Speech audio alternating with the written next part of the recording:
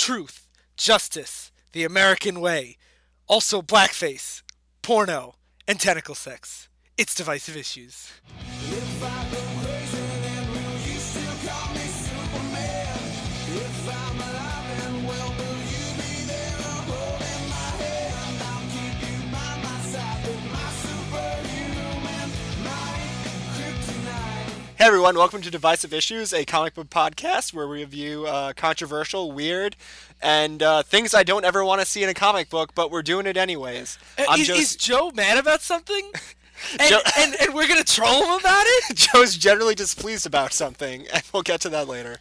Alright, in case you haven't guessed it yet, I'm Joe Ciano. I'm Sly Crappo. And I'm Ryan Lynch. And today we're going to look at the absolute worst of Superman. I would disagree. We're going to look at the best and worst of Superman. We're going to look at something about Superman, that's for sure. 3 different Superman stories this episode. Yeah, this episode's going to be a little different. Instead of picking one arc, as we usually do, we're picking a couple standalone Superman stories that have probably come across your purview of weird, bizarre stories that I know Cracked did an article about one, and just things that we hunted down for how bizarre they were. Yeah, if you've ever been on any kind of, internet fan list of, wacky, bizarre, crazy stories that maybe shouldn't exist, there's a little bit from all of them here. Yeah. So, God, I'm so dreading. So let's kind of go story by story. So up first, we have Mr. Sly. So the first story we're doing is called I Am Curious Black. And it's called that because Lois Lane is curious. And not Sirius Black? Yeah, isn't this, this is the 8th Harry Potter book that J.K. Rowling's working on, right? I'm Curious Black. No, it's about, Lois Lane's curious about what it's like to be a black Is there woman. a comma there? Or is it just I am curious Black? I'm curious, parentheses, black. Yeah, black is in parentheses, which is weird. Yeah, but all these stories are from... Just read the cover. Okay, the cover is Superman putting Lois in a weird body mold invention contraption thing, saying, "Sure you want to go through this, Lois?" And Lois is like, "Yes, Superman, close the body mold and switch on the power." Then, he turns on the body mold, electricity happens, and last panel on the cover is Lois Lane stepping out as a black woman saying, "It is important that I live the next 24 hours as a black woman." Wow, so much sassier on the second time. Did her voice change too? I think Sly's racist. But Disclaimer, Sly is not racist. all these stories are from an era called the Bronze Age. We talked a little about the Golden Age and the Silver Age. Golden Age was when superheroes first came out. Silver Age was in the 60s. Golden Age was in the 30s and 40s. But in the Silver Age, basically comics got a lot more lighter. They started that's when they started doing all the weird shit like fighting aliens, turning into zebras, and all that. Turning into cats. And basically, to move away from the darker Golden Age, which is more about noir stuff, fighting crime and social issues. Monsters and murder. Yeah, but the Bronze Age was this really weird transition where they started tackling social issues again. Marvel was pretty good at it. DC was pretty clunky. And okay, I'm going to jump in real quick.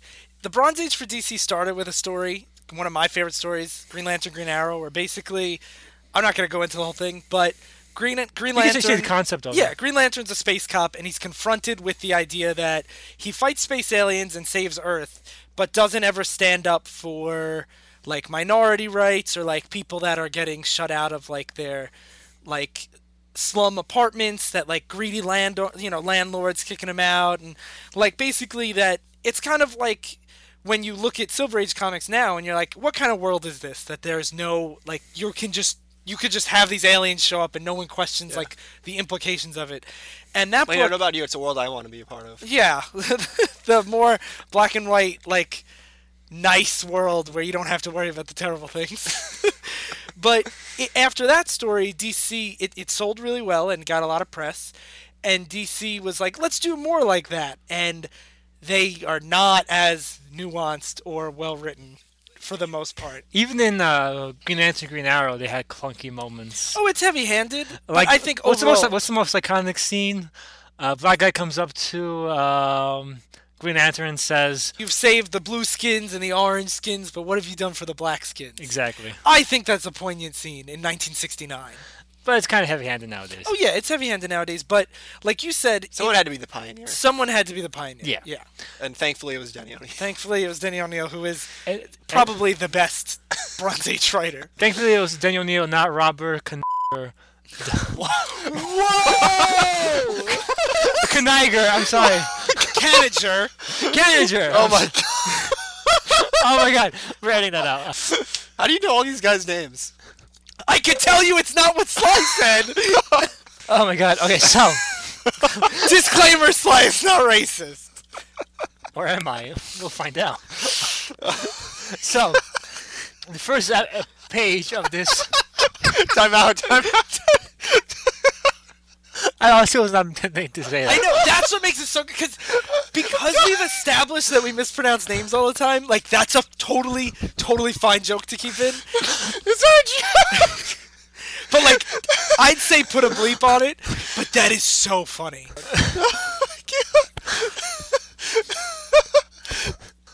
Okay, we ready? No. Oh my god. That was really not intentional. I was I not know, but that's... We know, of course it wasn't intentional. That's why it's so funny.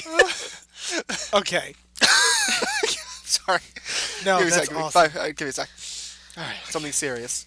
Tentacle sex. Okay. All right. So we're That was good. that serious. Excessive hand holding. All right. Baseball. Basic. These will make you angry, Joe. Books. Okay. Alright, so, Okay. the first page of this comic is Lois comes to Superman saying, "Tell me, look me straight in the eye, Superman, tell me the truth. Will you marry me just the way I am?" And this is how she's black. And Superman's like, "Lois, how could you ask such a question of me? Me!" And Lois is like, "Don't answer a question of a question. Superman, I'm black, you're white. I want a simple yes or no answer. Will you marry me?" I love that Lois is just giving him the business. Yeah. Who's the editor on this? The editor, it's a fucking good question. I don't know. Okay, well, the only reason why I asked that is because in the Silver Age, DC had an editor named Julie Schwartz, and he had this policy that they would come up with the cover first, and then the first page would be like this radical concept, so it's like Superman's really fat, or like the Flash is really old, or whatever. And then they would tell a story based around this cover idea to kind of grab people in. So that's why you got so many of these goofy stories. So this one, I wonder if it's a Julie Schwartz issue or it's just kind of in his legacy, where it seems like the premise is the whole issue. That they had this premise before they had the plot. They might have. I wouldn't be surprised. But this plot of the story, which is previewed in that Yeah. first page. And that's standard for comics at the time. Action on the first page and then flashback. Yeah, flashback to early in the story. Lois is going to Little Africa, and she wants to talk about I'm sorry, can we talk about how it's called Little Africa? Yeah. Yeah. Like Little Italy, but Little Africa. Yeah. Which is a weird thing. Africa's not a... Like, when it's like Little Italy or Little, like, you know, like, or Those are Chinatown or countries. whatever, like, those are countries. Yeah. Yeah. This is a continent Yeah. of people. And So already the racial nuances are Is there prevalent. like an Egypt district in Little Africa, too? Or like... I guess. so Lois wants to talk about how it is in Little Africa, how bad it is, and she wants to get a Pulitzer Prize for that. And everyone in Little Africa is like, "Fuck off, Whitey," literally, because they call her Whitey. Yeah. And I mean, do you blame them for this? She's going to this part of town that she never goes to almost write like an expose piece. On how shitty their lives to make are. herself Yes. famous. Yes. Yeah. I totally get it. And it seems very, like, extortionist. Yeah. And eventually they just ignore her completely. Yeah, everyone is just like, "Fuck off, Whitey." Never forget she's Whitey, was what this one guy who's causing a little speech in the middle of the street saying, "Oh, she might say she's for us, but she might be pretty and young, but she's Whitey and she's always against us. She'll let us shine their shoes and sweep her floors and babysit for her kids, but she won't let our kids into her schools. So fuck her." Oh, just to give a little bit of context, Yeah. context, this came out in 1970. Yeah. So it's right after Green Lantern, Green Arrow, like it's the same year. So there's... Also, like 1970s, where there's actually still a lot of Yeah. racial- Yeah, so this isn't, like, this is a prevalent issue in the society at the time. So it's not, like, as out of place as you would, maybe expect to see, like, this kind of heavy-handed writing now. Yeah. But it's early, still, like, peak civil rights times. Yeah. And so then Lois is like, I can't get to Little Africa and learn about it unless Superman helps me. Superman comes down because there's nothing better to do. Yeah. He's hey, Once again, Lois can't do anything by herself Yeah. in a Silver Age story. this is a weird thing I want to talk about just for a second. Because this is from her Superman's girlfriend Lois Lane, a comic book that this is issue 106 of the series, and the series goes on for 200 issues. And Lois is not a character you can make fucking 200 issues of. She is not a proactive character that can do stuff on her own. No, I I would disagree. argue that she absolutely can be. Not Silver Age. Not Lois, Silver Age, though. just to not the clarify. Lois that like. Help me, Superman. I can't do this. by I'm sorry, myself. she's very stands on her own in a book we won't be talking about because it gets canceled because of time. I'm not bitter at all, but we're gonna keep going with this. Joe wants us to talk about an issue where a brainwashed Lois Lane dresses as Catwoman and helps Superman get turned into a cat. We're getting more into that later. We'll Let's save that for continue on another this. episode. Yeah. But Lois Lane is one of my favorite characters, but not Silver Age Lois, which was a female stereotype. Yeah, Silver Age Lois Lane is usually her and Superman's other love interest, Lana Lang, competing to trick him into marrying them. Yeah. Lana Lang of Smallville fame. I have to mention that because if she didn't have Smallville, no one would ever know that she existed. Greg Pak is using her exceptionally well in his Action Comics run. Oh, thank God. For the record. Good for you. Good for you, Lana Lang. Yeah. Go get it, girl. So Lois comes to Superman and she's like, please make me a black woman. And Superman's like, fucking okay. Okay, I just want to point out, she says, you have to turn me into a black woman, and Superman goes, yeah, I have a machine that does that from a previous issue. What story was that? Not only is this like a weird idea, this machine already exists. Like, they didn't have to make it up for this story. I also wonder what the hell did it do before? Like, Yeah. what was the context it was used If any of before you guys this? have read Superman's girlfriend Lois Lane issue 90, please let us know. I do think this device is the plastimal. I do think Superman used it to become like other people and be like, oh, I can't be Clark Kent because I'm completely different from her. Probably. Those weird wacky stories. But the glasses and tie work so well for him. I don't know why it'd ever change. But so Lois is a black woman now, and she goes back to Little Africa. She goes to Metropolis towards Little Africa. And she notices all the white people in the rest of Metropolis like don't want to talk to her. They treat her the way Little Africa treated her while she was white, basically. This reminds me so much of, have you guys ever seen the SNL sketch where Eddie Murphy turns into a white man named Mr. White? No. Basically, Eddie Murphy turns into a white guy, and as he goes through society, he like tries to get a loan as a black guy, and they're like, "We're not giving you any money." And then he goes to get one as a white guy, and they're like, "Here's all the money. You don't even have to sign. Give it back whenever. We know how it is." So Lois goes to Little Africa, and it's basically like the slums, and there's like a trash everywhere, so much that's starting a fire, and the woman. Oh, this apartment is like everything that a bad apartment can have. Yeah. Yeah. Like there's rats in it. The water's dripping. Oh, plaster's falling actually. Yeah. Everywhere. Have we also passed the dice game that was going on? But like basically, this place is a shithole, and a woman basically sees Lois, and she's like, "Oh, come in and have coffee with me." And like there's rats attacking this woman's baby, plaster falling over her food as she's eating, and like Lois doesn't say a single thing the entire time. Like she's like mute, and this woman, like it's basically this whole thing is just the story force feeding you through Lois how bad these characters' lives are. Yeah. In these slums, and then Lois walks by this a kindergarten class in the middle of the street that is the teacher is basically saying, "You are proud to be black. What is beautiful? Say it loud and proud." And everyone says, "Oh, black is beautiful, black is beautiful," which is a really strange kindergarten class. I mean, like, I get the empowerment idea Yeah. they're going for, but like, it seems instead of it being played for like empowerment, it seems more indoctrination. Yeah. And it's really weird. Like, it seems like they're like brainwashing these kids when that's not really what they're trying to go for. Yeah. The fact that it's kindergarten makes it weird. Like, Yeah. if it was just like a after school. And they're like, repeat after me, repeat after me. Like, it would be. Wait, like, I get what they're going for, but it's not handled The well age at is a all. little young. Yeah. Yeah. And so the guy that I mean, not that you have to be like young to know that you're beautiful and to be proud, but like it, as they say, it's a very clunkily handled scene. Yeah. so the guy that was saying "fuck her, she's whitey," Dave Stevens shows up to her saying, "Oh, hey, how are you?" And he's friendly to her and saying, "Oh, do you remind me of somebody? Have you met someone before?" But before Lois can really respond, they both see a bunch of dropouts going to an alley, and Dave Stevens knows they're going to get some heroin there. And he says, "Stay here. This is a man's business." Because Yeah. even though this is an anti-racism comic, it's still pretty sexist. Because Oh, it's still Bronze Age DC. So Dave Stevens goes and tries to stop these drug dealers, saying, "Oh, stop trying to sell your poison to our kids," and the guys just fucking shoot him, and Dave Stevens gets shot and he's like starts dying. Because what would you fucking expect? Just walking up to fucking guys with guns and saying, "Stop doing that." And then Superman, because he has nothing better to do, is watching Lois and comes in and saves both of them from the drug dealers, and beats the shit out of these guys. I just love that at this point Superman was like an omnipotent god who Yeah. could sneeze and destroy galaxies.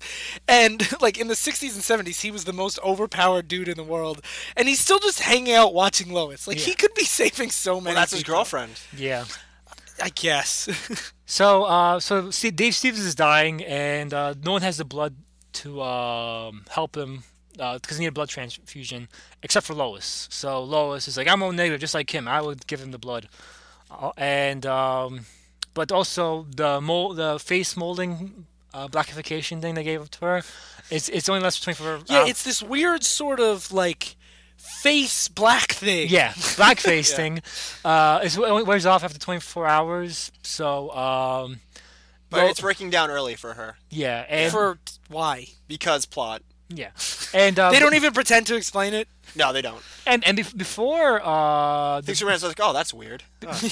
before the blackface wears off, she goes to Superman and gives a scene from the first page where, would you still love me even though I'm black? Would you still marry me? And this is the thing I thought when I read this.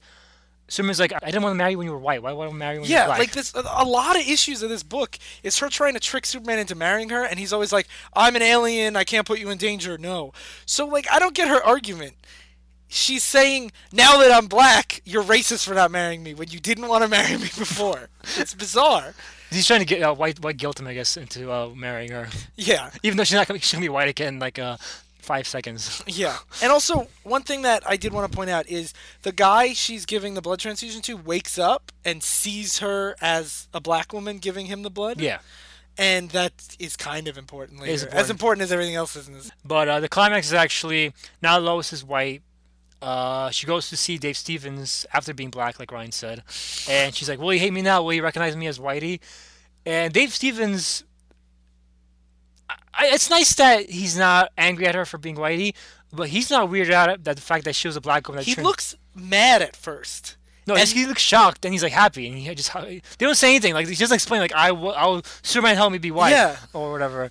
And he shakes her hand, and the issue ends. Yeah. And, like, there's questions. You just took this woman's blood. Shouldn't you know if she's, like, a shapeshifter? Yeah. Or, like, if she changed her race, why couldn't her blood type change? Like, there's questions that have to be asked. And those- Wow, you- you guys are reading really into this. No, but you would not take this very casually. Like, this woman was I white, think black. he's happy to be alive. I'm sure he is, but like, I'll be like, thank you, but what the fuck just happened? Yeah, like, I would be grateful, but I would need some answers. That's a weird thing that just happened. But that's not the point of this issue, though. No, I know, but I think that is important.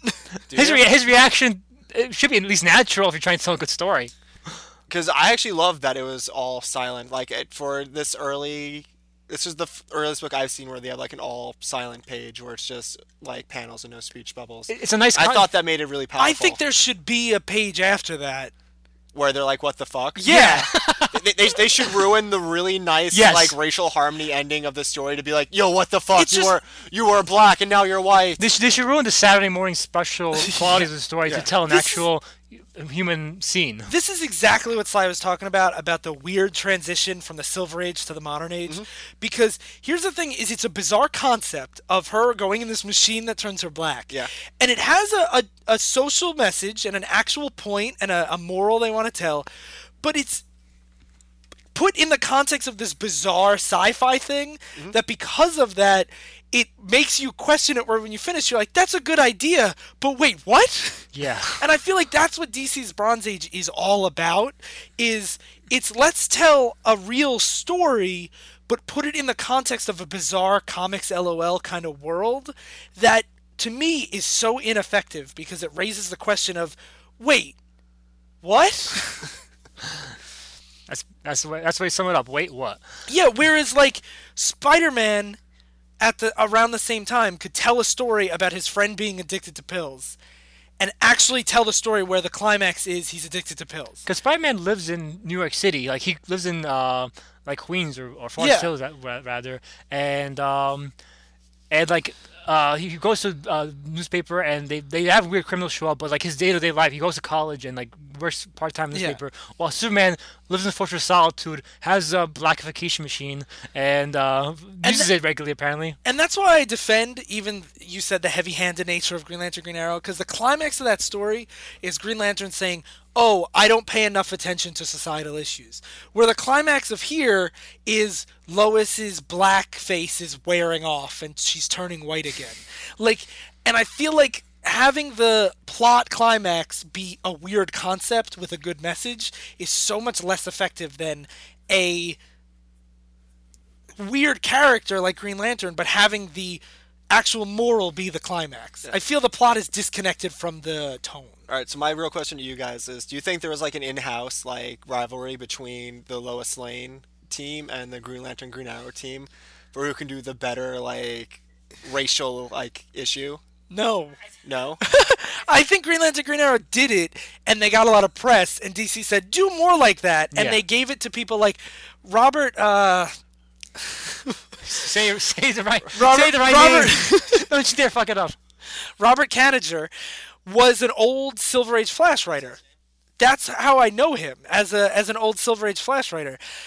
I think he's a Silver Age writer that DC then said tell real stories. Yeah, he's credited being the first Silver Age writer on his Wikipedia page. Like he's told the first real Silver Age story. And that's why I feel like he was out of his element, where Denny O'Neil always tried to tell a bigger story. Yeah. This is a Silver Age writer trying to tell a Bronze Age story. Exactly. And also, just so I forget, the artist for this is Werner Roth, and the inks was Vince Coletta. And Werner Roth and Vince Coletta are big names in the Silver Age. Werner Roth did a lot of X-Men, didn't he? Yes, he did. Yeah, this is a Silver Age team doing a story they were not ready to handle. So final thoughts?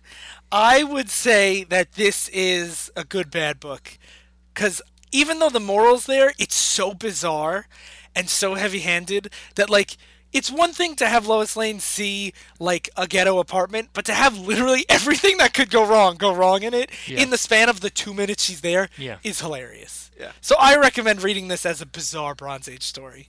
What about you guys? I agree with Ryan. It's just such a puzzling story, and this is the kind of weird I really love. Well-intentioned, but poorly handled, where you just miss the mark on everything you're trying to tell. Yeah. Yeah, I'm with you guys. It's good, it's bad story. It is so heavy-handed and pretty racist at the beginning. There are people playing dice, like it is so bad. And then I kind of felt like it kind of came together at the end a little bit, to where I was like, oh, you were also about something. I do feel like after she turns black, it gets less heavy-handed and better, but it's still ridiculous. It's still so ridiculous. And the fact that they cram in that sexist comment for no reason. And the fact that it's also, I like to think that Little Africa is the precursor to Suicide Slums, as we'll be seeing in a later Superman story in this episode. Oh, jeez, I forgot about that. There you go. I wonder if Little Africa is next to Gay City. There's an old Golden Age Superman story where he goes to Gay City. Speaking of Gay City, what's the next issue, Joe? Well, all right. I want to give a little precursor. I was supposed to be doing a 2-part story where Catwoman, in her first Silver Age appearance, turns Superman into a cat. It's a beloved story. That's one of my first comic books ever. My mom had it. Personally beloved, not mainstream beloved. No, it's beloved by all who've read it, except for Sly, because Sly sucks. I couldn't finish it. Because Sly sucks and can't read. Here's the truth bomb dropping on this episode. Sly can't read. Sly just does it for the pretty picture. You saw how I pronounced that guy's name. So I was all excited to do that. I had my notes set, and then all of a sudden we're like, nah, we're going to scratch it. Joe, you have to do this turd of an issue. For the record, I didn't say that. Sly said that. Sly raised a valid point. That issue is from 1966. There's enough wacky Superman Silver Age issues that we can do a whole episode. Yeah, you know what? Screw you two, okay? Because I'm left with the turd sandwich that has to be eaten here. Hey, I paid for it. Shut up! Let me... God damn it.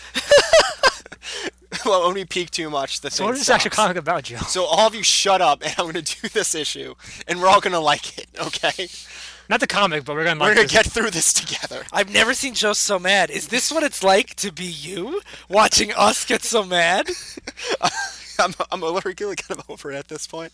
But we're doing a World's Finest Comics starring Superman and Batman, number 289. World's Finest Comics, by the way, was a series since the Golden Age. And if you've seen covers from it from the Golden Age, it's basically like Superman and Batman and going to swimming holes, playing baseball, like. It was a team-up book for Batman and Superman. And not in the beginning. Beginning, it would just say showcase Batman and Superman stories, but it was basically their appearance on those covers basically created the Batman Superman team that's showcased in Batman vs Superman. Yeah. Yeah, that's what it's based on. Well, just by the title Batman vs Superman, you could tell how well they handled that dynamic. Yeah. And you can compare and contrast that story of this story, how they handled their friendship. So, one thing that I do want to just disclaimer here. Okay. A lot of people have the interpretation that superheroes are like male power fantasies and like there's a lot of homoerotic tones in them. That's totally cool. We have nothing against that. You want to headcanon your favorite heroes in like /fic gay stuff, that's cool. I would have my reservations. Okay. On that. We're going to keep going with it. Just finish, Ryan. But Let me get to this, Ryan. we're gonna really I'm be ready to pointing narrate out the story, Ryan. Okay, hold on. This story What about this story? really homoerotic. I don't know what you're talking I just want to about. disclaim that I don't know what Ryan's there is talking nothing about. wrong with that. I don't know what he's talking about, guys. It's done so bizarrely in this issue that we kind of have to really make fun of it. Well, I just want to we'll put see. that out there. We'll see. Okay. All right. If you don't make fun of it, then I'm doing this issue because it's bizarre.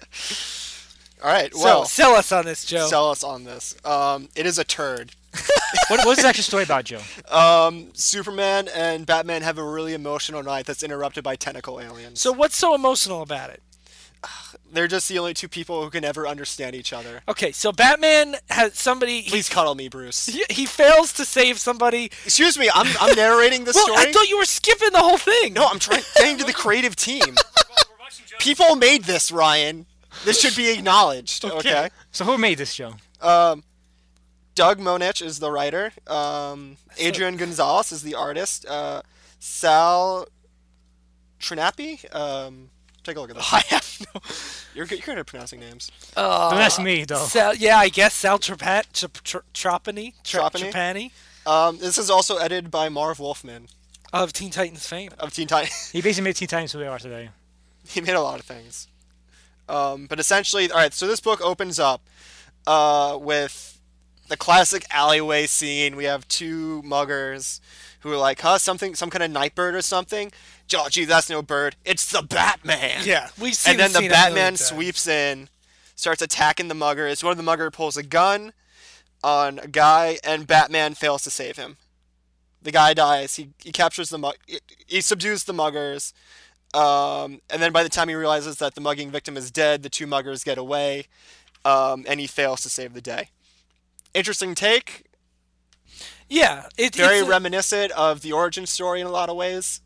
Where once again, the same way, a young Bruce Wayne, who couldn't grow up and get a job, failed to save his parents. Why are you like looking at me so intently, like I'm like throwing shade at Batman or something? You all did this. Joe looks like he's gonna beat the shit out of Ryan. Like, Yeah. I have this fucking comic, so I'm gonna fucking throw you over the table, Ryan.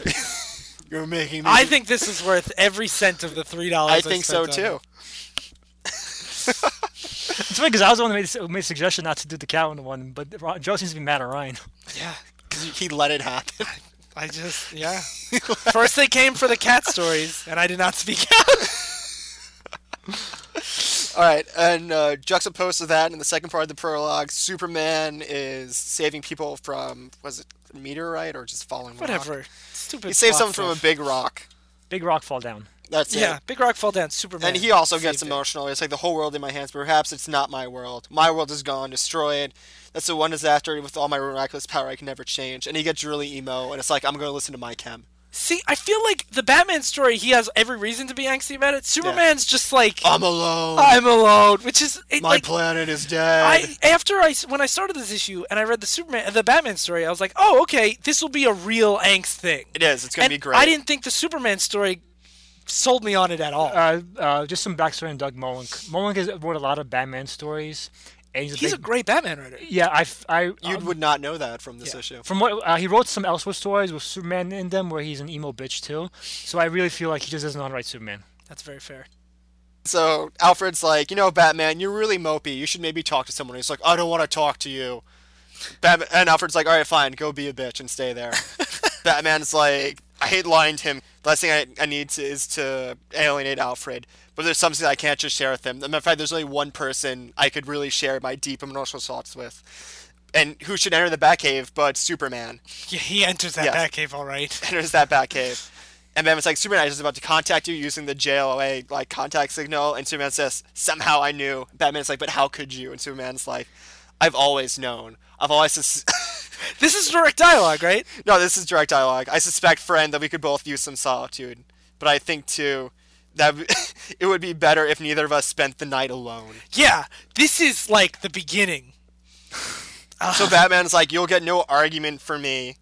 And then Superman carries Batman to the Fortress of Solitude. Oh, it's so good. That's where actually we get our title page. This is where the story really begins. What's the name of the story? Oh, God. The Kryll Way of Dying, I believe. The Kryll Way. Yes, it is the Kryll Way of Dying. What a weird thing. And just so you guys know, this Fortress of Solitude, I'm assuming if you've seen the movies or anything, it's where Superman... He has a big man cave in, like, Antarctica. Where no one else can reach him, so Yes. he's taking Batman up this place so where they can be by themselves, surrounded by literally nobody else. It's such a ridiculous thing that the way he locks the door is he leaves the key out front, but it's so big that only he can lift it. Alright, so Superman grabs his big phallic symbol key. Inserts into And the... rams it right into that door. It's what he does. Yeah.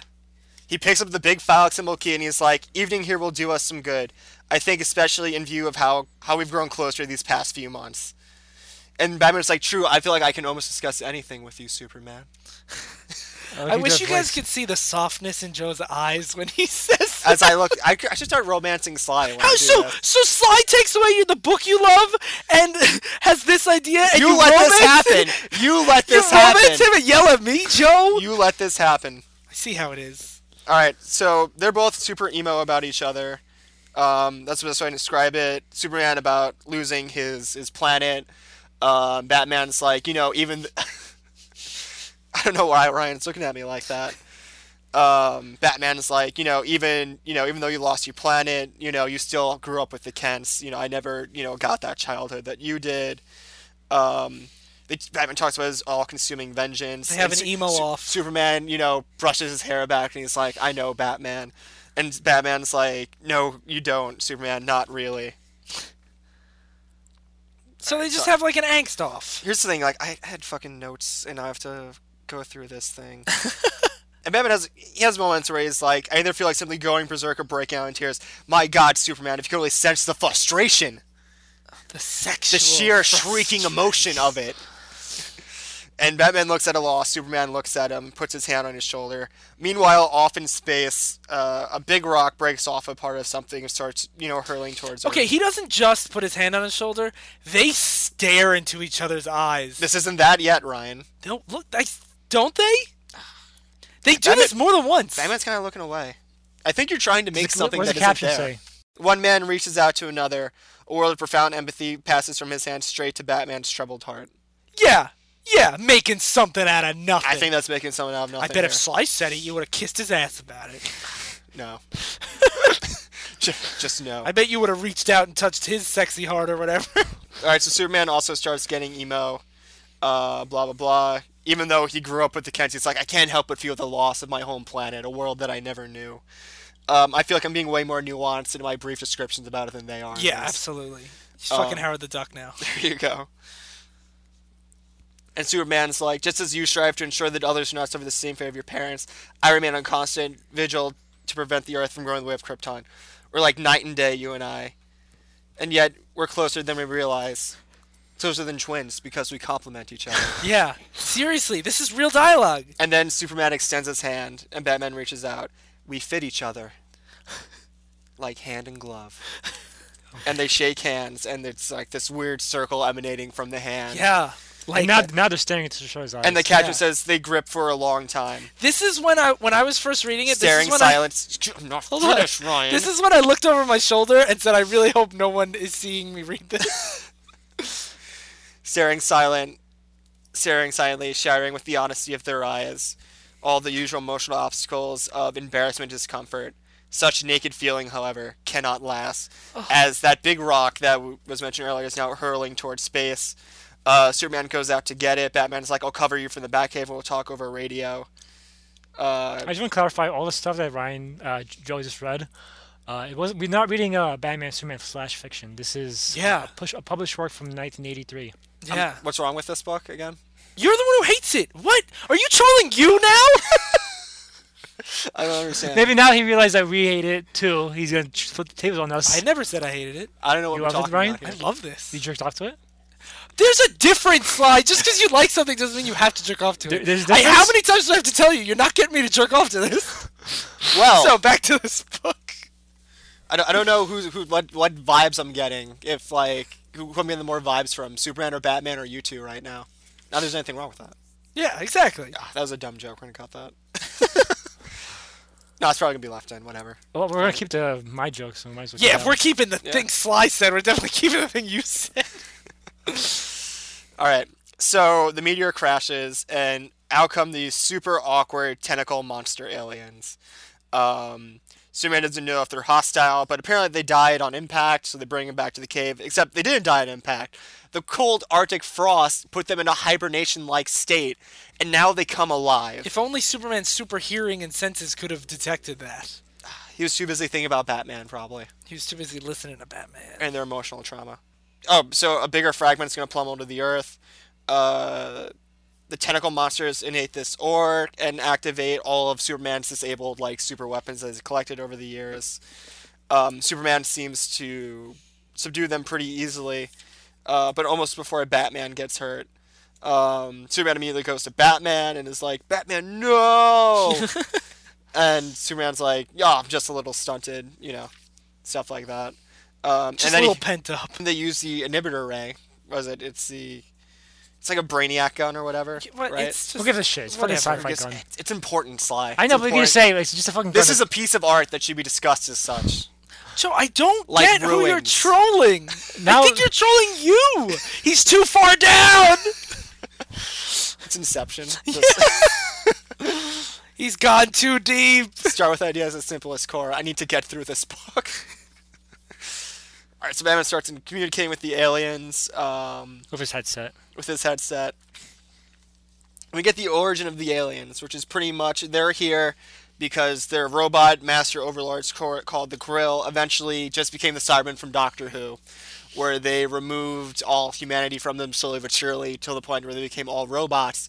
But in doing so, they realized they removed emotion, so they sent the tentacle monster aliens to go steal emotion. There's about 4 or 5 pages that go into the backstory It's the most, of these aliens They that never we show will up in the never actual see comic. again. Yeah. and it's the most cliched sci-fi concept that I've seen a million times, and it's so boring.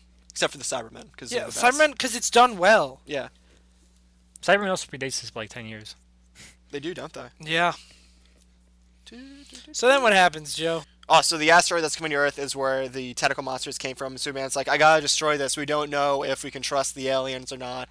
And Batman's like, no, don't do it. Don't destroy their world like Krypton was destroyed. And Superman's like, all right. Considering that in the first half of this issue, it's all Superman thinks about, it's crazy that he forgot. Yeah. All right, that thing. Well, if you watch fine. Man of Steel, he has no problem destroying worlds, honestly. Yeah. Not just IHOPs. And Sears. And Krypton's future. That's true. Well, Krypton had its time. Guys, we're not talking about Man of Steel. Krypton had its time. Okay, so he does that. Superman's like, thanks for talking sense to me. And Batman's like, wasn't a hard friend. After all, I knew you had a heart. And then more tentacle monsters come from the thing while Batman's like, and now to see where our heart has led us. Okay, and then pretty much the tentacles start mating with each other. Yeah. Like, because they were inspired by their emotion or something. That's how they spread emotion or something. Yeah. And spark.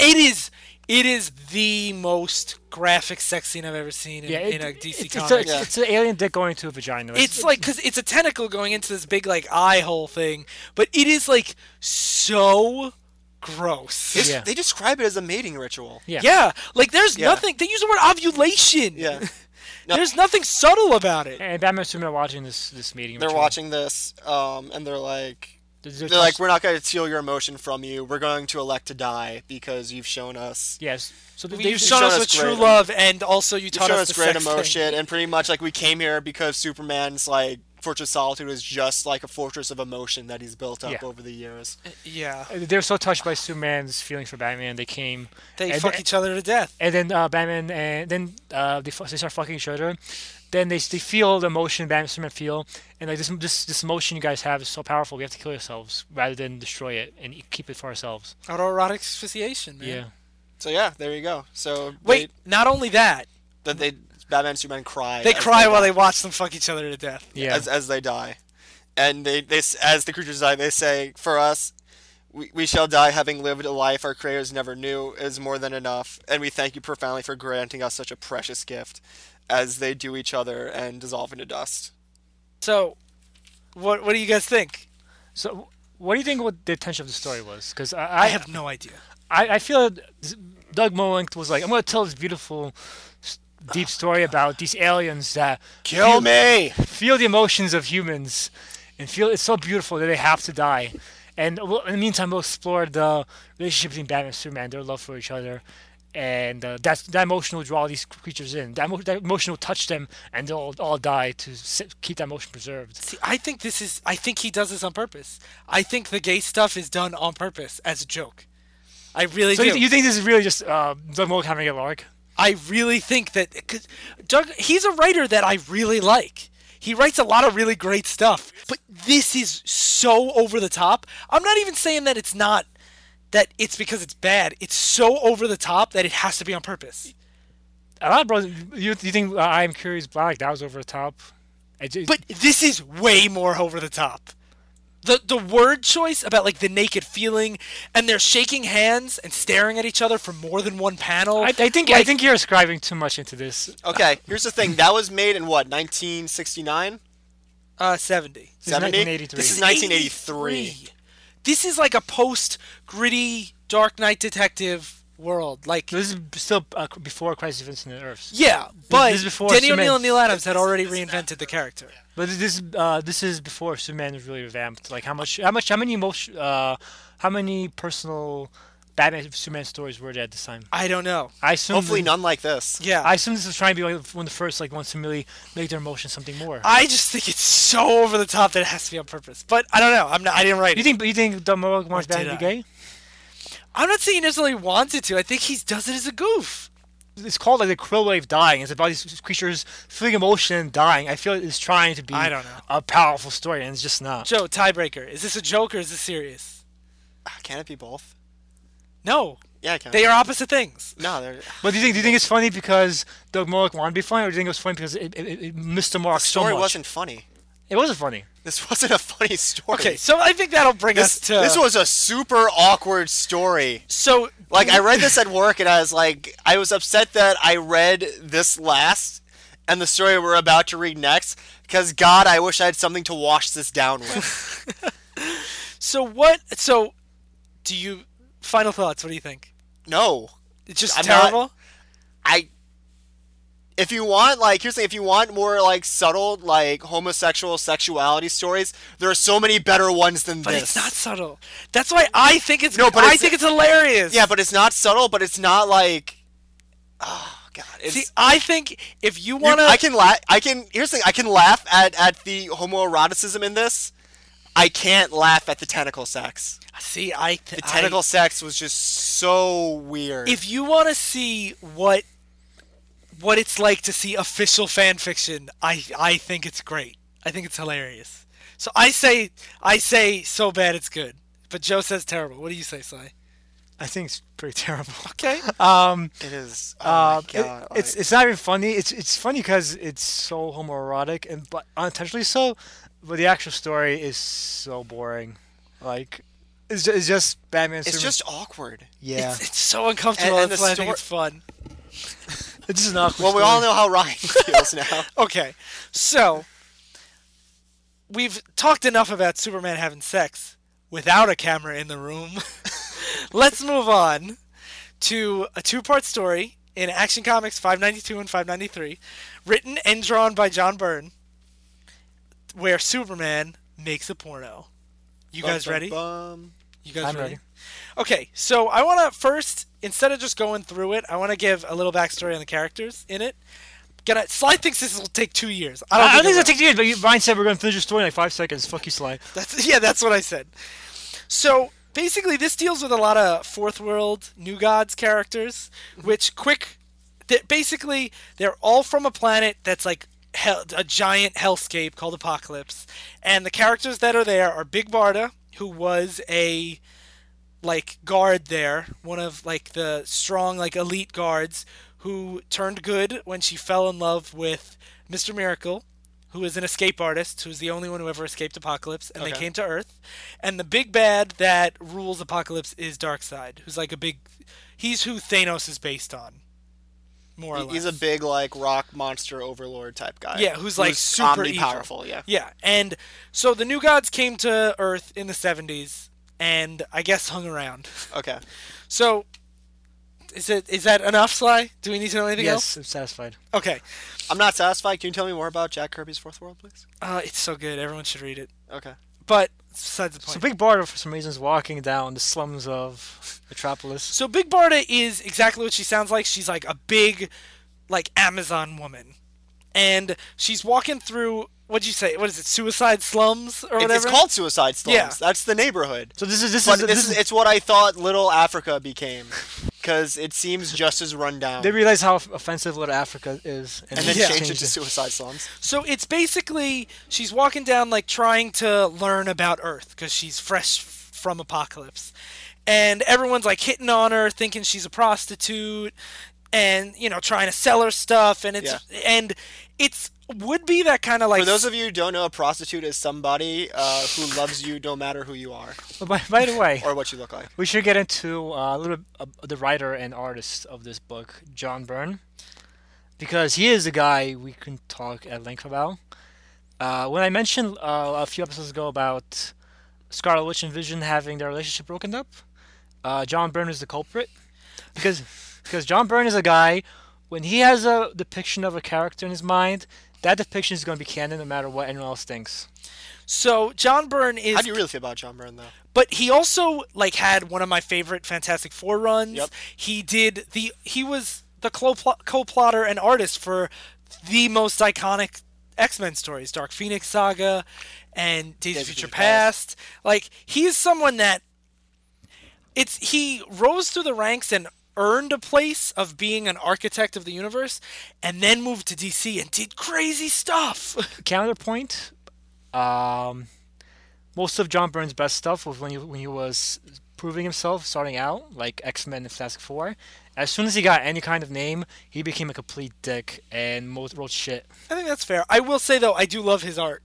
I will say that. Even in these porno issues, his art's great. My love for John Byrne's art is like an inverse relationship for my hatred for John Byrne's writing. The fact that he draws so well and writes so shittily upsets me. So, let's get back to the book. So that was worth bringing up. No, definitely worth bringing up. But I want to talk about this porn. So Big Barda is kind of like the standard fish out of water kind of thing, except she is tough. It's not she's not getting taken advantage of. She's a warrior from one of the harshest planets in the galaxy. Yeah. So or universe. I don't know if they're in the same. I think it's Keep universe. Going. So she's walking through this alley, and purse snatcher grabs her purse and runs away with it, and it has something called her mega rod in it. And that's basically... Oh, God, I didn't get that the first time I read it. Fuck. Well, that's a thing that she's had in the past. Yeah, that's a dumb name. Yeah. But that's not Big that's not Barter and a Byrne's Mega idea. Rod. Sounds like a great porno. I know. Oh my god. So it's basically like a super weapon from Apocalypse that does lots of crazy super stuff. My Mega Rod's a super weapon from Apocalypse too. Oh Jesus, Sly. Oh God. So he tries to escape with the purse. He goes into the sewers where he's abducted by a new Fourth World character that hadn't been seen before. John Byrne's addition to this canon. Yeah, into one of the most iconic like comic worlds, the Fourth World. And it's this gross froggy guy with a long tongue named Sleaze. Tell me about Sleaze, Ryan. I think this is the only story he's in. He is. It is. I checked it. I wonder why he didn't show up anything else. He's such an iconic character. So, Big Barda is chasing Sleaze now, but she doesn't know it's Sleaze. Through the sewers. He doesn't even know what Sleaze is. He's just a fucking guy. Yeah. And she dons her warrior armor, because she's like, this is a fight now. And from the darkness, Sleaze keeps shooting the Mega Rod at her, and she thinks it's this, like, street rat. And it's not as dirty as it sounds. I mean, Yeah, I get now that I it's say just it out laser loud. beams at him. Not Yeah, it's just shooting laser beams.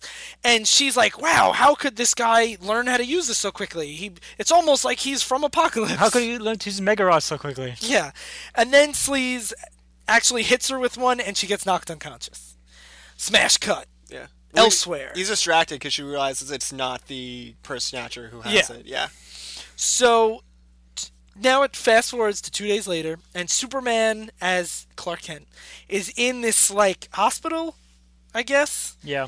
And there's all these people here that are like 150 years old. They're all like really old, and the doctor's he's explaining that they don't know how they're so old. And Superman uses his supervision to see that they have this radiation on them. And that doesn't actually get resolved in this story at all, does No, it? it does, but the way it gets resolved, it makes it so pointless that why is this even in the fucking story? Yeah, It's resolved for one reason only. But well, this yeah, is we'll part get to it of at the John end. Byrne was writing Superman for a while. It's not like the World's Finest issue where they were Yeah. all kind of like one and dones. This is part of a bigger arc, Oh yeah, I guess. I was shitting on John Byrne before, but another good thing he did was he was the writer of Superman after he was rebooted in Crisis on Infinite Earths. He basically made him a less crazy juggling planets character. He made him tone down his power level. He made Clark Kent the true identity and Superman the secret identity. I've read other parts of Byrne Superman that are great. Yeah, and historically it's a very important run, and I've heard a lot of good things, but I just want to bring that up because it's important to... There's some weird stuff in it, for Yeah. sure. So now Superman is trying to trace the radiation, and it cuts back to the sewer where Big Barda is now dancing for Sleaze while in a he very yells, skimpy outfit. Yeah, barely an outfit. It's like shredded wheat on her. Yeah, she's just covered in like shredded. It looks like shredded paper. Yeah. And he's saying, "Dance for me, pretty, pretty, dance for Sleaze," and it's really weird. And like Big Barda is hypnotized and under his control. And Big Barda is such a great character. Not in this story. Not in this story. And John like Byrne it's really such a doesn't like shame her. because she is so, especially when she debuted in like the early 70s, she was so not an atypical female comic book character. She was a strong warrior with a like more sensitive escape artist oriented, not combat oriented husband, and they live together, and she was the tough one, and her costume is so not skimpy, and she's still one of the strongest. Like, She's a really great, not just female character, but character in general. Yeah, and and- it's unfortunate to see her reduced to her role in this story. yeah, because she even now is one of the least typical superheroines, even in today's current Yeah. climate, and it's such a shame to see this story that doesn't need to exist. So Sleaze gives his backstory. Sleaze explains his backstory. He's from Apocalypse. He's a sleazeball. And also, He was one of Darkseid's like right-hand men before Darkseid banished him to Earth. Darkseid thought he was too gross to keep on the Apocalypse. and Darkseid like tortures people. Like Darkseid's the biggest bad in the DC universe, and he's like, Sleaze, you're gross. Your name's Sleaze. Yeah. So Superman comes down and saves Big Barda from Sleaze. And basically Sleaze runs away and escapes, and Big Barda attacks Superman, saying, "You must be a pawn of Sleaze. This is all part of the game." Well, Superman tries to save Sleaze because Big Barda wants to murder him because she's like a warrior princess type of character. And Superman's like, "No, you can't murder. It's wrong." And she's like, "Why would you not want to murder? Like, what the fuck's wrong with you? You must be working for Sleaze." And she starts beating the shit out of Superman. Yeah, hits him with the Mega Rod, knocks him out, and then Sleaze throws both of them in a big She's also pit. convinced that that's not actually Superman, and it's one of like Sleaze's Like mind games. Yeah. So they get thrown in a big pit. Issue ends. Yeah. Seems a little creepy, but nothing out of the nothing. Nothing crazy. Yes. What's in the cover of this next So issue? the next cover is Mr. Miracle now tied up, getting carried away by a gang, and he's saying Superman and my wife and Superman and Big Barda are making out. So I just want to stress again, Darkseid is a big bad who runs planets and like tortures people and like runs a society based on evil. He is not a petty villain. Yeah. So now issue 2 opens with Mr. Miracle practicing his. I don't understand, Ryan. We'll get to He's it. not a petty villain. No. Are you sure? At least up to now, he wasn't. All right. Well, Until John Byrne wrote him. So Mr. Miracle is using his escape tricks to get into his house, and he walks in and goes, "Hi, honey, we're home," and it's him and his sidekick, who doesn't play a part in the story at all, so it's not important. So he walks in and he goes, "Barda, where are you?" After like the really sitcom-y "Hi, honey, we're home," and Darkseid is sitting in his armchair drinking wine with this fucking smug grin on his face. And it's not drawn menacing or anything. It's drawn very casual. Like this is like He a has his sitcom. legs crossed. Yeah. And like the colors are neutral. Like the lighting is like bright and colorful. Yeah. Like it's like if like watching a sitcom and all of a sudden Homer Simpson sits on the couch. Yeah. And no, it's like a sitcom. Like if Kramer walked in the room, I pictured the audience going like "woo" and like clapping because there's Darkseid. And Mr. Miracle even has like the cliched, like he says, "Darkseid, you swine, what have you done with my wife?" Like he doesn't realize he's in a story where Superman's making a porno. He still thinks he's fighting a supervillain. So Darkseid basically says, "I haven't done anything, but it's come to my attention that Barda is in dire straits." I found this weird porno tape in this random shop. Well, he on doesn't the shop. say it's a porno tape. He says, "This videotape has come to my attention." How? He's on another planet. Yeah. This is being sold in like slums of Metropolis. And like Mr. Miracle is so committed to this like villainous trap. He says, "But be ready to shield your eyes at a moment's notice. This could be one of Darkseid's mind trappers." Like, and I feel like John Byrne hasn't, like, his characters don't realize that this is a bizarre story either. So it cuts to, and I can't stress enough, I love John Byrne's art in this book. It cuts to a sequence of panels of Mr. Miracle watching the tape as his face gets more and more like disturbed, Horrified, yeah. while his sidekick Oberon is like, it's like hey, it's Big Barda. What's she doing over there? yeah, he's What's just she like, all those cocks I in can't her say mouth? much for the. Okay, wow, not quite. Well, because at this point, it's only the tape of her just doing the sexy naked dance. Did you say like? I'll get to that. Did in you a say sec. Sleaze makes her do stuff during 2 days? Yeah, but I'll get to that when they actually talk about that soon. So he's just like, "Can't say much for the production value. Looks like it was shot in a sewer. Is that Barda? I hardly recognize her under that awful makeup. What's she? Oh no!" And that's when they realize that this is a dirty grown-up video. I just want to give my interpretation of why the story exists. Why, Sly? Mark Millar is a writer who has a cuckolding fetish. I don't know if he openly said that, but it's pretty obvious. Because every single story Mark Millar writes has somebody fucking somebody else's wife. Kick-Ass, Wanted, Unfunny, Trouble to an extent. Trouble. I'm sorry, they're not married. But boyfriend, girlfriend. No, Trouble's perfect. Let's move on. I'm not saying it's. I'm not saying it's Trouble's great. Okay, so anyway, cuckolding is an aspect. It's necessarily a flaw, Joe. Don't be you fucking. It's not in there. You fetish shaming piece of shit. Sly, you're projecting on a Trouble, Okay, which is guys. a great book. Trying to talk about this deep, nuanced story. But yeah, I bring up that because I am 99% sure John Byrne has a cuckolding fetish and wanted to apply to Mr. Miracle. And I don't know anything that convinces me otherwise. Because why else would this story exist? I don't know why this exists. Because somebody it's the 80s, and people were making pornos. I guess. I wanted to show how like Superman also had real life problems, like having your sex tape leak. And John Byrne also, the person who worked with on X-Men, Chris Claremont also infused his fetishes into his comics a lot too. He had a pretty big BDSM fetish, and the X-Men get into BDSM a lot. So it seems like this was the era of people projecting their fetishes into their books. Well, because I think for the first time, you were allowed to talk about sex in comics. Yeah. So, like, everyone's like, ooh. So anyway, meanwhile... Oh, God, that's so gross. Back in the book. Yeah, but it's probably true. So, there's a real sleazeball guy, not Sleaze, who obviously runs this porn business that Sleaze is making videos for. And Sleaze comes in and they're talking about their partnership. And this guy is like a god. Why does he sell porn to this guy to just get money? It's never explained. It's really weird. He's on Earth and he's broke, and Sleaze has got to make a living somehow. I guess with his mega rod and his group of superhumans. So this is why I think that Barda doesn't have sex with anyone on tape yet, because at this point Sleaze says we need a name. Make up a name for this sleazeball guy. Sleaze? No, the other guy. Dick? Okay, so Dick says that Big Barda you have is really popular, but we got to get her to do some more hardcore stuff, but no one can handle her. And he says, I have just the person, the one who can handle her.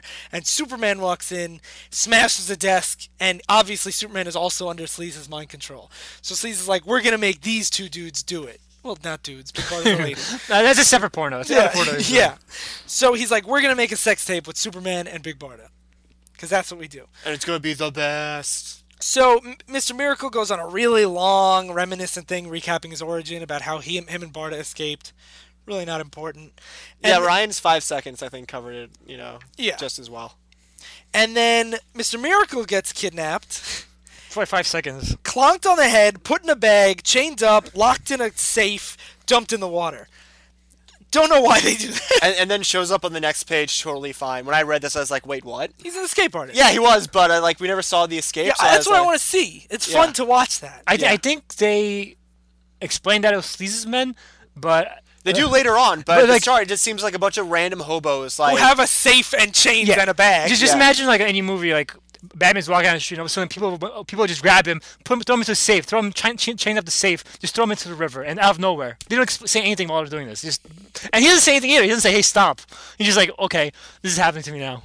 So it's bizarre. So now it cuts back to Dick and Sleaze are filming Superman and Big Barda in a bed, both fully costumed. Well, Big Barda's not. She's in like a metal bikini. Superman is fully costumed, cape and all, and Sleaze is trying to push him through his like mental control to have sex with Big Barda, and he's resisting, but he's making some progress.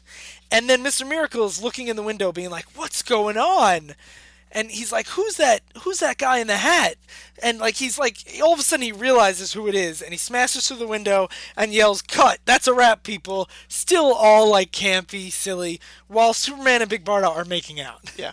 This is 1983, 1985 or something, by the way. It's 87. 87. So like, there are a lot of like campy superhero like aspects in the story, but the story is like they're making a porno. Yeah. Yeah. This is a Bronze Age weirdness. Oh, do you know what? Oh, Sleaze just mentions. I remembered what the porno guy's name is. It's not Dick. His name is Grossman. Because that's the level of subtlety the story has. Oh my God. It's Grossman.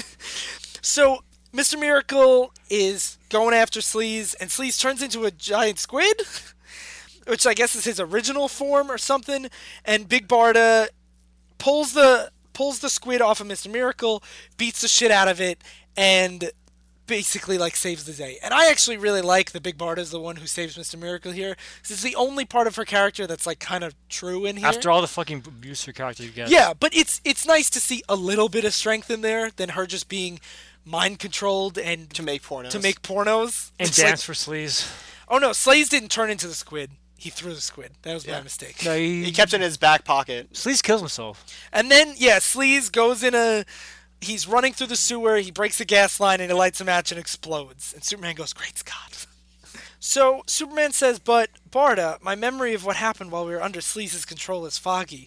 But it seems you and I, And she says, "Say no more, Superman. My recollection is as clouded as your own. I think it is for the best we leave it that way." And Mr. Miracle is super grimacing behind them. Yeah. I think that doesn't imply. Yeah, it super implies that they had sex, right? Yeah. Yeah. And I think all this subtlety is John Byrne trying to Be like really edgy and be like, yeah, but they totally had sex though. and without saying it, so the censors don't say, "Hey." Yeah, you can't here's the do it. other thing, like, Big Bar was under Sleazy's control for 2 days. Yeah, Where was Mr. Miracle? that's a good question. He was Training. Yeah, he was training. But, like, for 2 days? I don't know.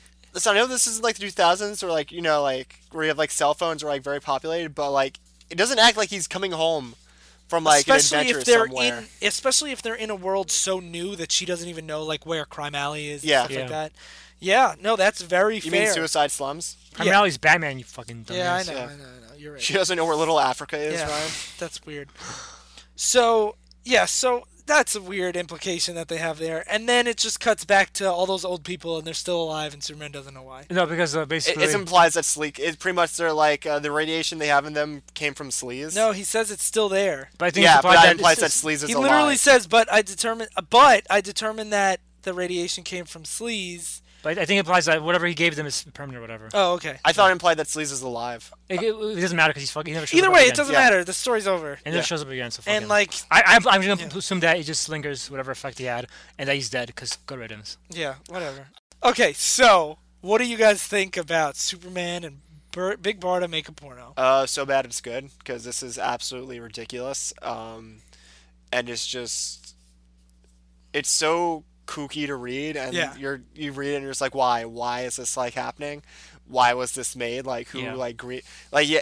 I had to think that like John Byrne had like some poll where he's like, I can do this because I'm John Byrne. Yeah. Well, this is after his successful Superman relaunch, so Yeah. he probably could do anything at this point. Yeah.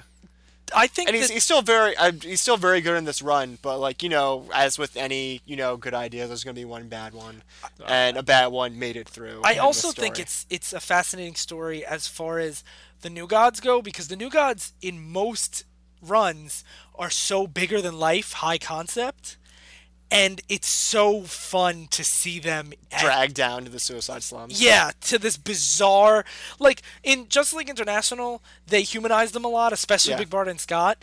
But I wonder if that was because that came after this. Yeah. I wonder if that was because of this kind of story that humanized them a little bit.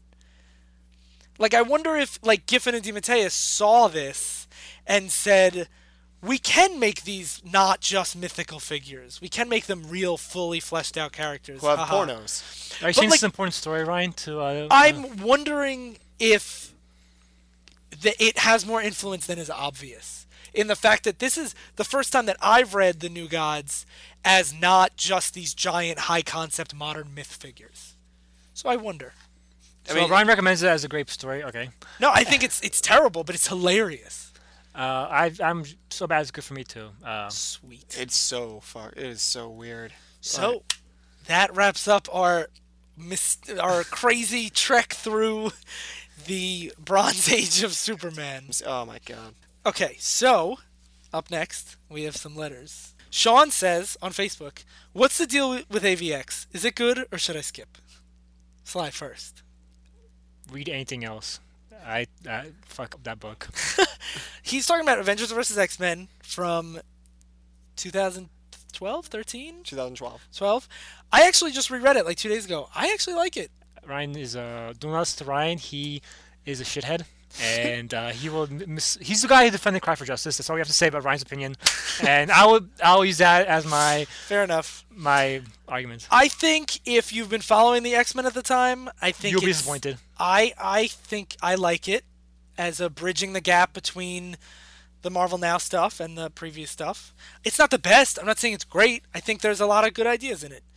But I'm not I think it's a decent story. I think if you're interested, read it. You don't have to. Here's my recommendation: read Messiah Complex, read Second Coming, then make up your own ending to that story because AVX is not a good ending to that story. Joe. That's fair. I'm with Ryan. It's a decent story. My biggest problem with it was that it has 5 different writers, and each writer has a really different style from the other writer.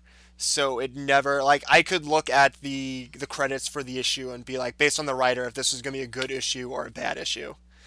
I do not recommend it because, like, unless you're really reading that era of X-Men, that book has no relevance to present day Marvel. Except for Wakanda. Does it though? Oh yeah. I guess Wakanda. It sets up yeah. Hickman's Avengers. Okay, pretty well. it sets up Wakanda. That's about it. The Hope as a character is done after that book. I know she shows up in both X-Force books. And like Hope is X-Force, but she's really she's built up to be this plot device, and then she has her plot devicey moment. Basically, then she's kind of gone forever. I would recommend it if it's on a reading list of part of a bigger picture, but standalone I would not. And it was so jarring to go from one writer to the next, and it was a really big styles clash. The art's great. It's Koppel, Romita, and Cho. Yes, and the art is gorgeous. The art is gorgeous. It was also a book that should be a little bit more kind of like Civil War, where it should be a little bit more dual-sided, but it kind of becomes something that it wasn't. See, I actually argue that I think it is more dual-sided than most. I think it starts off and then it becomes very pro Avengers. Okay, so I think, if it's part of your bigger picture. Yeah, I'm the same way. If you're going to wind up reading it anyway, read it. But I wouldn't go out of my way to read it. I think that's fair. This is from John, from our email, divisiveissues@gmail.com. Write us. What characters do you think are totally down for butt stuff? Hulkling and Wiccan. Batman Superman? Okay, so Batman Superman, Hulkling and Wiccan. Okay, they're a gay couple. I would say Jessica Jones. Because she literally does butt stuff in her book. It's heavily implied. Oh, and then the second part, what character would you start a business with, and what would it be? You guys probably have to think about it for a second. Okay. I have one.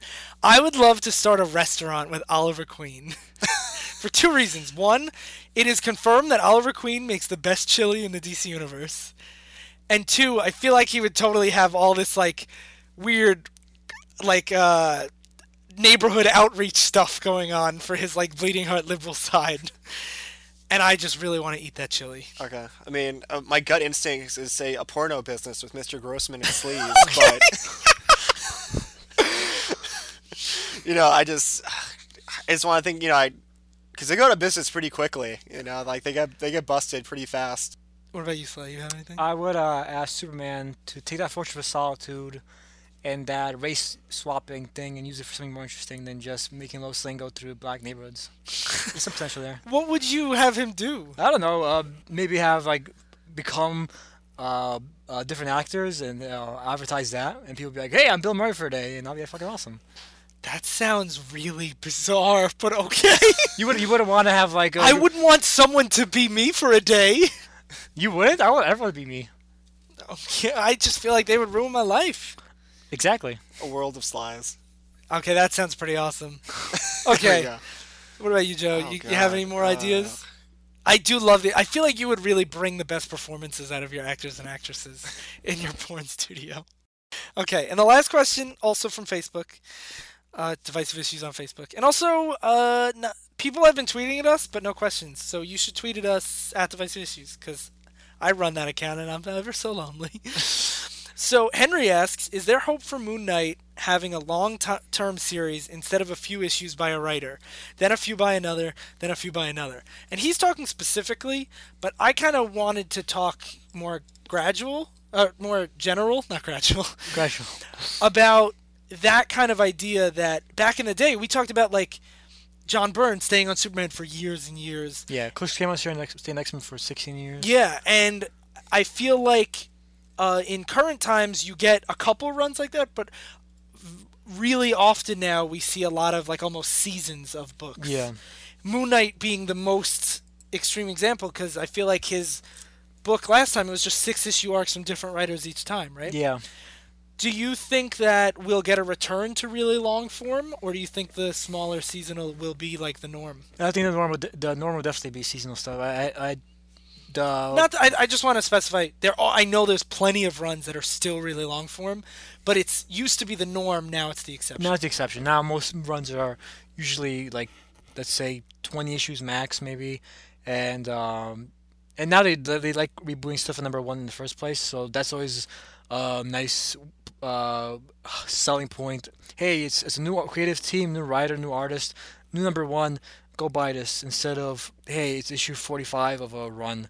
And I think that appeals more to new reader, potentially appeals more to new readers. Who knows if it actually does, because then they don't have to read all the other stuff before it had. They feel less obligated to read all the stuff before, and they can just jump in with this new team and enjoy this new different direction that's going on. And with Moon Knight specifically, Moon Knight has always been a character that struggled to have his own unique identity. Ironically, for those who don't know, Just like the character. yeah, ironically, for those who don't know, Moon Knight is basically Marvel's Batman, except he's crazy, and he has multiple personality disorder. So, and people basically reinvent him every couple of years. His original run, his original interpretation, he was basically just a werewolf hunter. Then he became a Batman character. Then he became a Batman character. Also was a taxi by day and a rich man by night, and A mercenary. another mercenary in his past. Then he basically started seeing his god talking to him. Then he started imagining his god had all these cultists that talked to him. Then he imagined he was Batman. So he's a character that's ripe for relaunch. Yeah, so he got relaunched plenty of times, and I do think there will be a point where he gets a solid identity, and that will be when he gets a Netflix series, which I think will be probably very soon. It's interesting that you brought up Netflix, because I wanted to ask this question. As I feel like television, which used to be much more episodic, is now getting more long form through things like Netflix. Do you think that now that Marvel has things like Marvel Unlimited, which is basically Netflix for comics, and giant trades and big omnibuses and all these kind of things are getting more common, do you think that binge reader long form story will make more of a comeback? I don't think they've been pushing it as much. Maybe in the future, but not. I don't see anything. You don't see them going that way? I don't see them indicating that right now. Yeah, I do see the long form making a comeback eventually. I don't know if it will be on. I think they want to keep some of the lower tier characters as room to experiment with new writers, new artists, things like that. But I do see longer form making a comeback. I think you just people need to. It's tough because I don't know like how far people plan ahead. The one run I'll mention, it's tough because I don't know if the writers get a certain number of issues. They're like, hey, you're going to get this many issues at least, so plan your story to that form because then we might relaunch the book. So I don't know the politicking of it enough, but for a character like Moon Knight I think is ripe for a really long character-defining run. Yeah. Moon Moon Knight was actually created by the writer of the World's Finest issue with the tentacle sex. Oh, Yeah. great. So, fun fact. Sorry. And he has the longest run on Moon Knight, so Yeah. he's a tentacle sex fighter defining the character the most. Wow. Well, Yeah. Just bringing it full circle. I'm so happy I have that essential waiting for me in my Yeah. So you think that Moon Knight needs a definitive writer? I don't think they need to fire. I think someone needs to have a long-term direction with the character. And I think you could say that for most characters who have had short runs. You know? Because I Like, thought... I think that rings true for the Punisher as well. Yeah. At times, you know? And he's a fan favorite of mine, but, you know, the book, A, needs to sell, and B, needs to have a long-term direction. And I feel like when characters don't have necessarily the direction that like a modern Moon Knight would, Yeah. it's hard to get people to jump in Yeah. when they don't have the trust of the character Yeah. yet. And I certainly think that exposure through Marvel movies and Netflix are going to help the long-term success because you're getting exposure through them. Like someone who might not pick up a Punisher comic book might, you know, watch Daredevil, see the Punisher on that show, and be like, hey, this is a character I'd like to get into. That's kind of always been the beauty of those series. And that was kind of what old comics used to do. You used to have a character cameo in Spider-Man and be like, if you like the character here, go follow them in their own monthly series. And now I think the other mediums are doing that more than the comics do. I mean, I know the DC TV shows are filled with so many characters that I'd love to go read, but don't have an outlet for. Yeah. Marvel seems to be doing a better job of that at the moment. Yeah, Marvel's definitely more But I definitely progressive. think Moon Knight is capable of it. And to have a really long run, you need someone with a long-term direction. Jeff Lemire's taken over the book. That could be it. I think that's fantastic. I think he's a great writer. I'm loving his work on X-Men right now as we speak. I've heard his Hawkeye book is great. I right really now. love the first trade, yeah. So I think that maybe this is it for him. I think the character already has a lot of interest being generated in him because of potential Netflix type appearance. So I'd say this could be this could be it for him maybe. Cool. So you guys ready for the last? The recommendations? Recommendation to wash this, because you said you needed to wash this taste out. Okay. I'll go first this time, because I'm the best. So I'd like to recommend a really different kind of Superman book called It's a Bird, written by Steven Seagal, who apparently, I haven't read any of his actual Superman run, but it's a Vertigo graphic novel about when he was given the job to write Superman. He was like, Superman's a boring Boy Scout. How am I going to write this guy? And it's him delving into what makes Superman so great, what he stands for, how powerful his symbolism is, and it relates to his relationship with his father. And it's very much like a nonfiction. It's still a graphic novel, but it's very much kind of like what Superman can be when he's not this. When he's not making pornos or watching tentacles fuck each other to death. As usually is. And this is actually, a lot of people, the reason why I bring it up now is because a lot of people look at Superman as that lame Boy Scout, or the quirky Silver Age comics, like Superman's so powerful, he sneezes and a galaxy blows away. And I think that this book does a really good job at showing why Superman has outlasted these status quos for him. And why his character continues. Even though there's these bizarre stories that pop up throughout his entire career, but he will always persevere, and I think the book does a really good job at explaining why we deal with these stories and still call ourselves Superman fans. Yeah. Who wants to go next? Well, I think if you want a really great, modern take on Superman. Here it fucking comes. What do you think I'm going to recommend? I have no idea. Because I'm going to go in a different direction. I'm going to recommend the movie Man of Steel. Oh, fuck you, Jim. No, I'm not going to do that. I was playing that for the hate. I'm going to... This is tough. I have not read a ton of Superman, honestly. You don't have to recommend Superman. Yeah, but I feel like it's an entire episode of Superman. You can recommend John Byrne. You can recommend Bronze Age stories. You can recommend a lot of things. I was gonna, I will do it. It's a Villains United tie-in in Action Comics. I think it's 830 or 831.